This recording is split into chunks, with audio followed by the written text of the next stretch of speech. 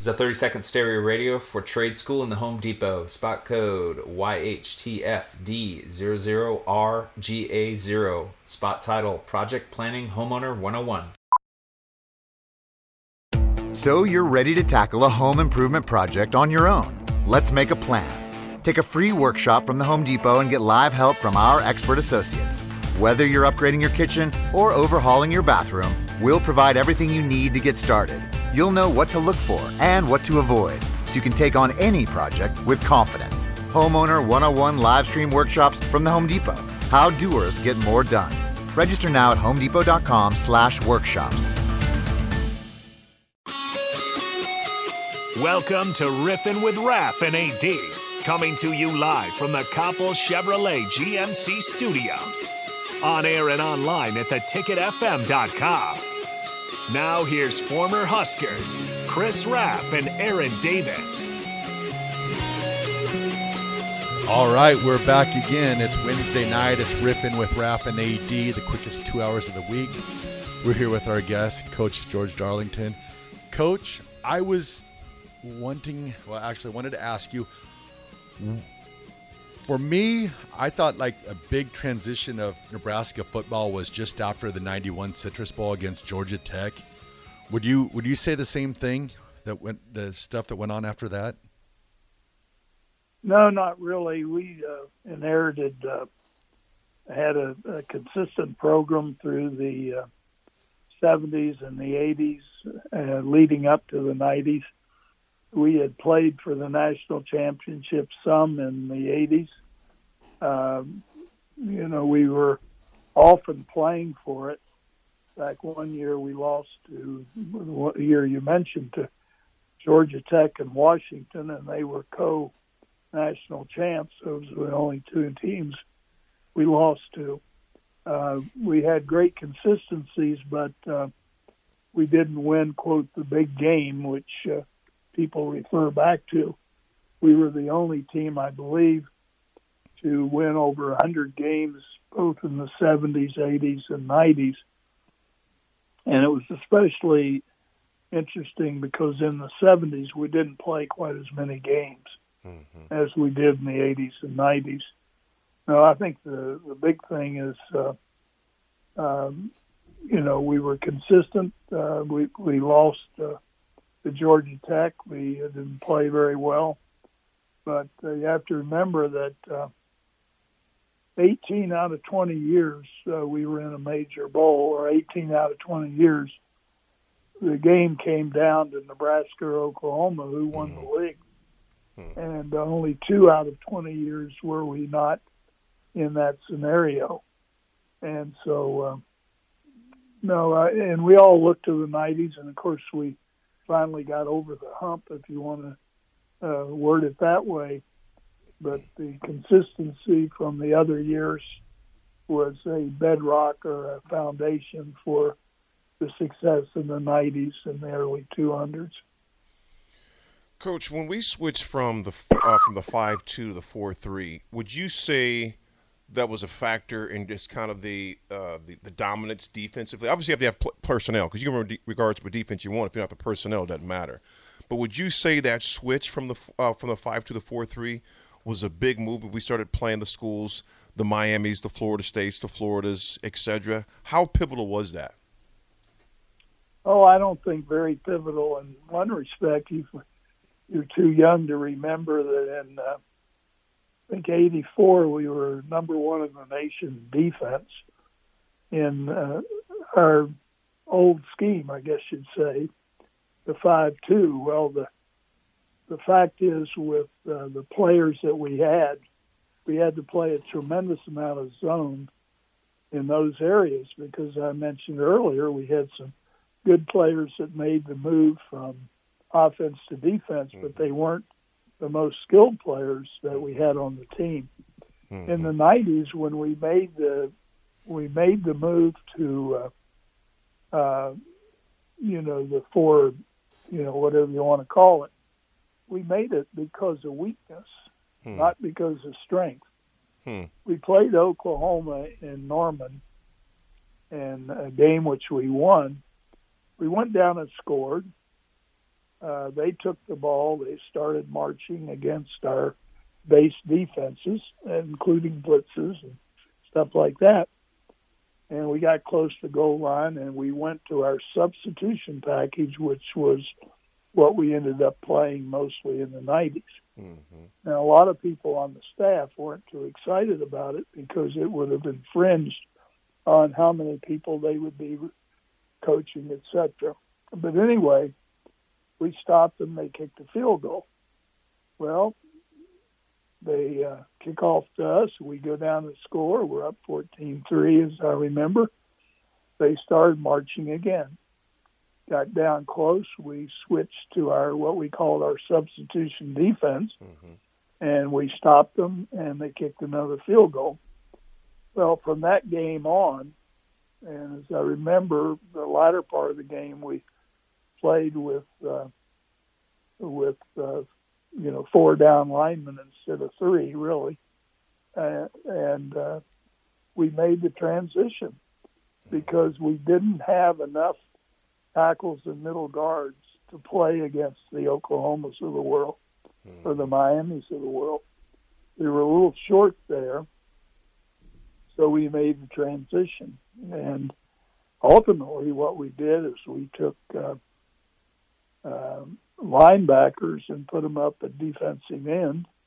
Our new athletic director, he was one of them in that capacity, and then we moved safeties to linebackers, and then recruited as much speed as we could. And so that was the transition that we went to.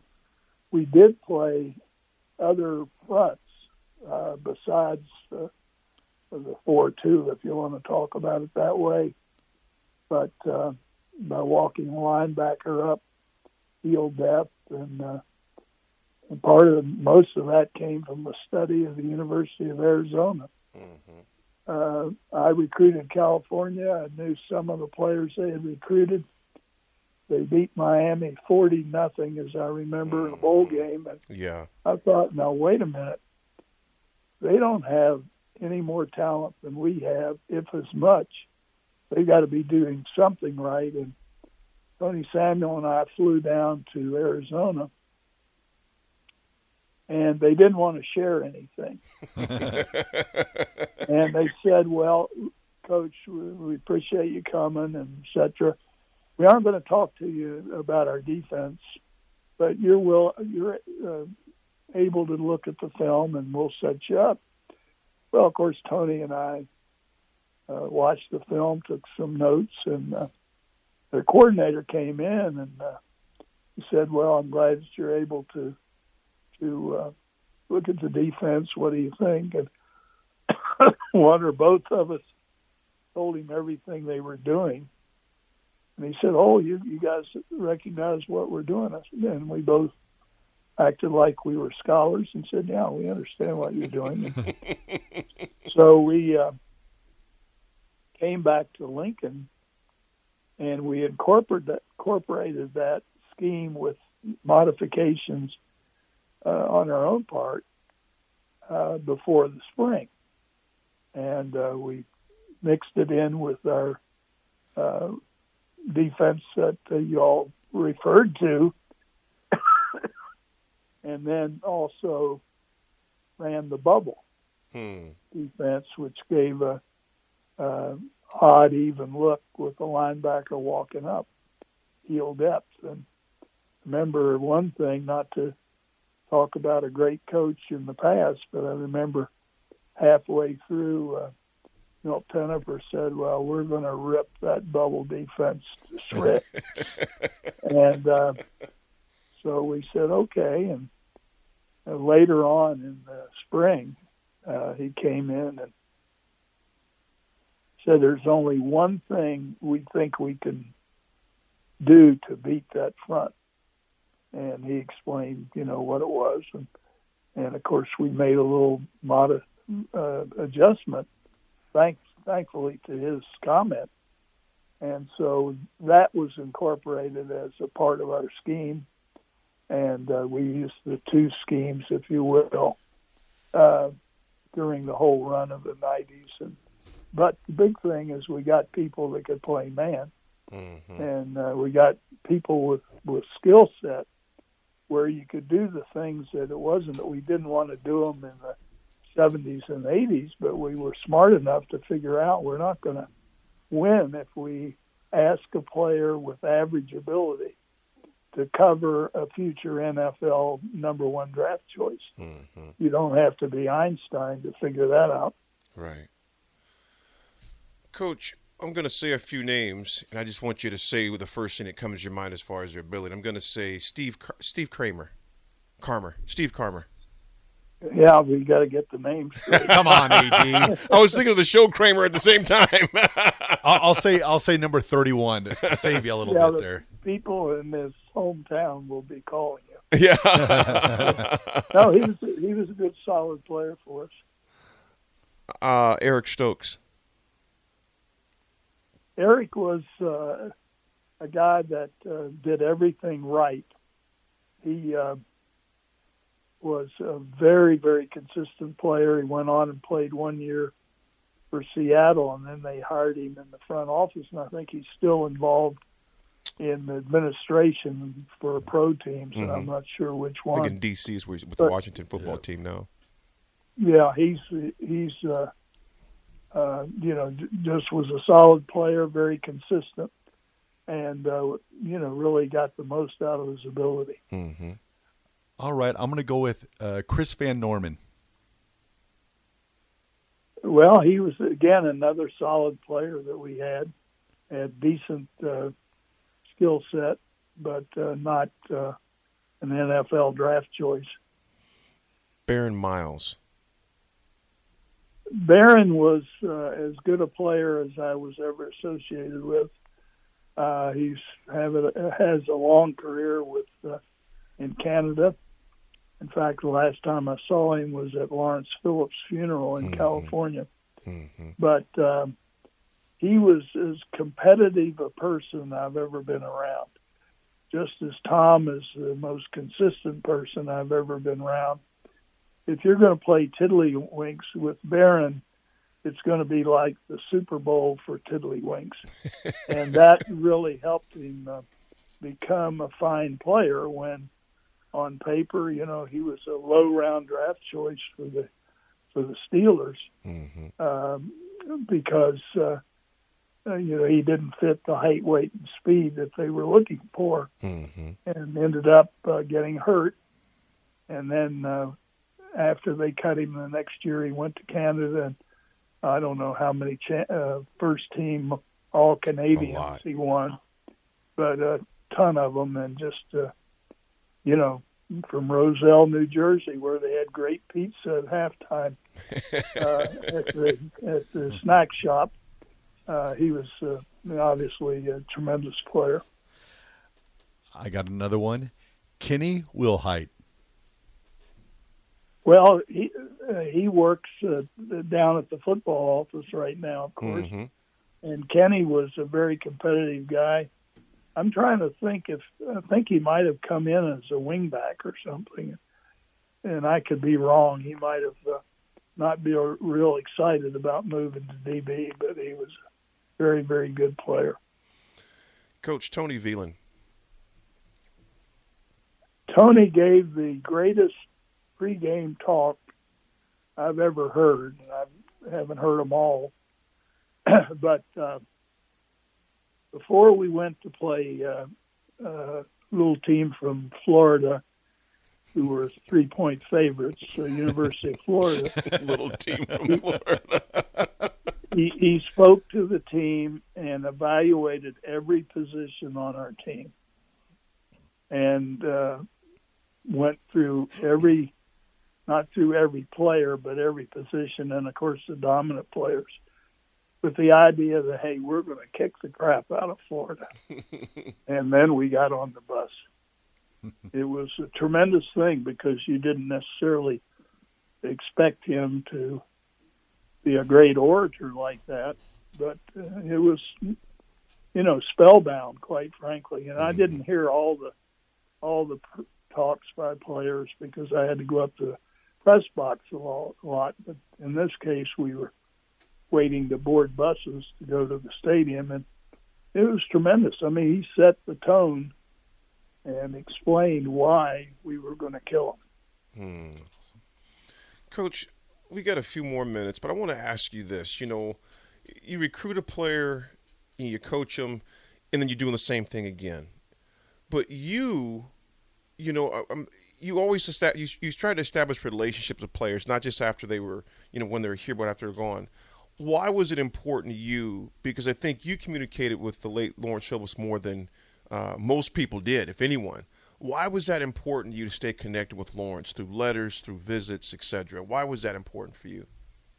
Well, Lawrence was a tremendous team player. Probably no player was more team-oriented than Lawrence Phillips and Roger Craig, for example. I mean, there are a lot of other players, too, and I'm not trying to short them. Right. But the idea that Lawrence Phillips was in it for Lawrence Phillips was foolish because he was so focused on the team and could care less if he carried the ball one time or 35 times with a broken thumb down at K-State. And he was misjudged by that. There's no question he had problems with women. And the night he got in trouble, as I understand, he was home in bed after the game. He had the Heisman Trophy pretty much wrapped up even after 3 games. And supposedly a couple girlfriends woke him up and took him over to the house where his girlfriend was, and he slapped her and first got arrested, etc. A lot of stories about Lawrence. He was eventually went to Barcelona to play ball, and he had the best relationship with the Spanish kids.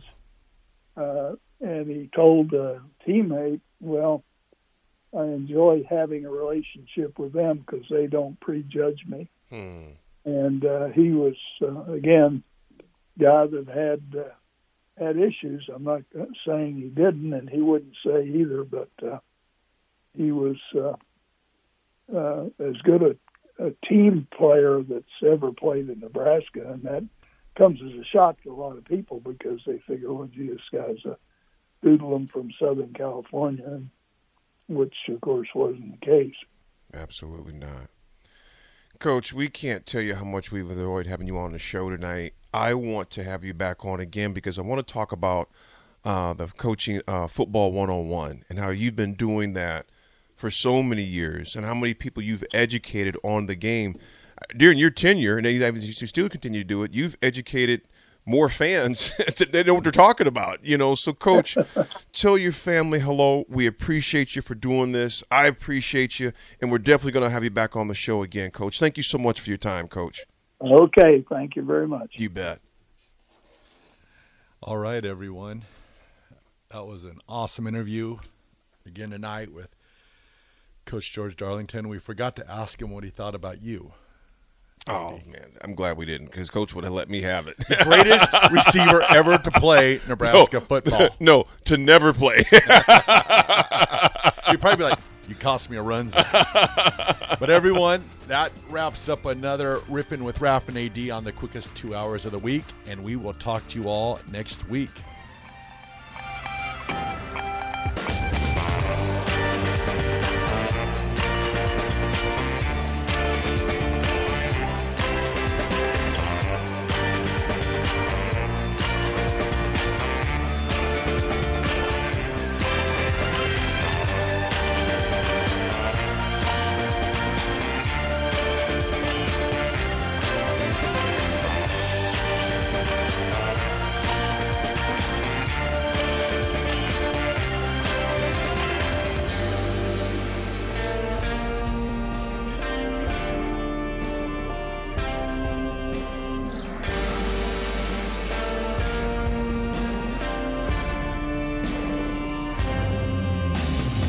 This is a 30-second stereo radio for trade school in the Home Depot. Spot code YHTFD00RGA0. Spot title, Project Planning Homeowner 101.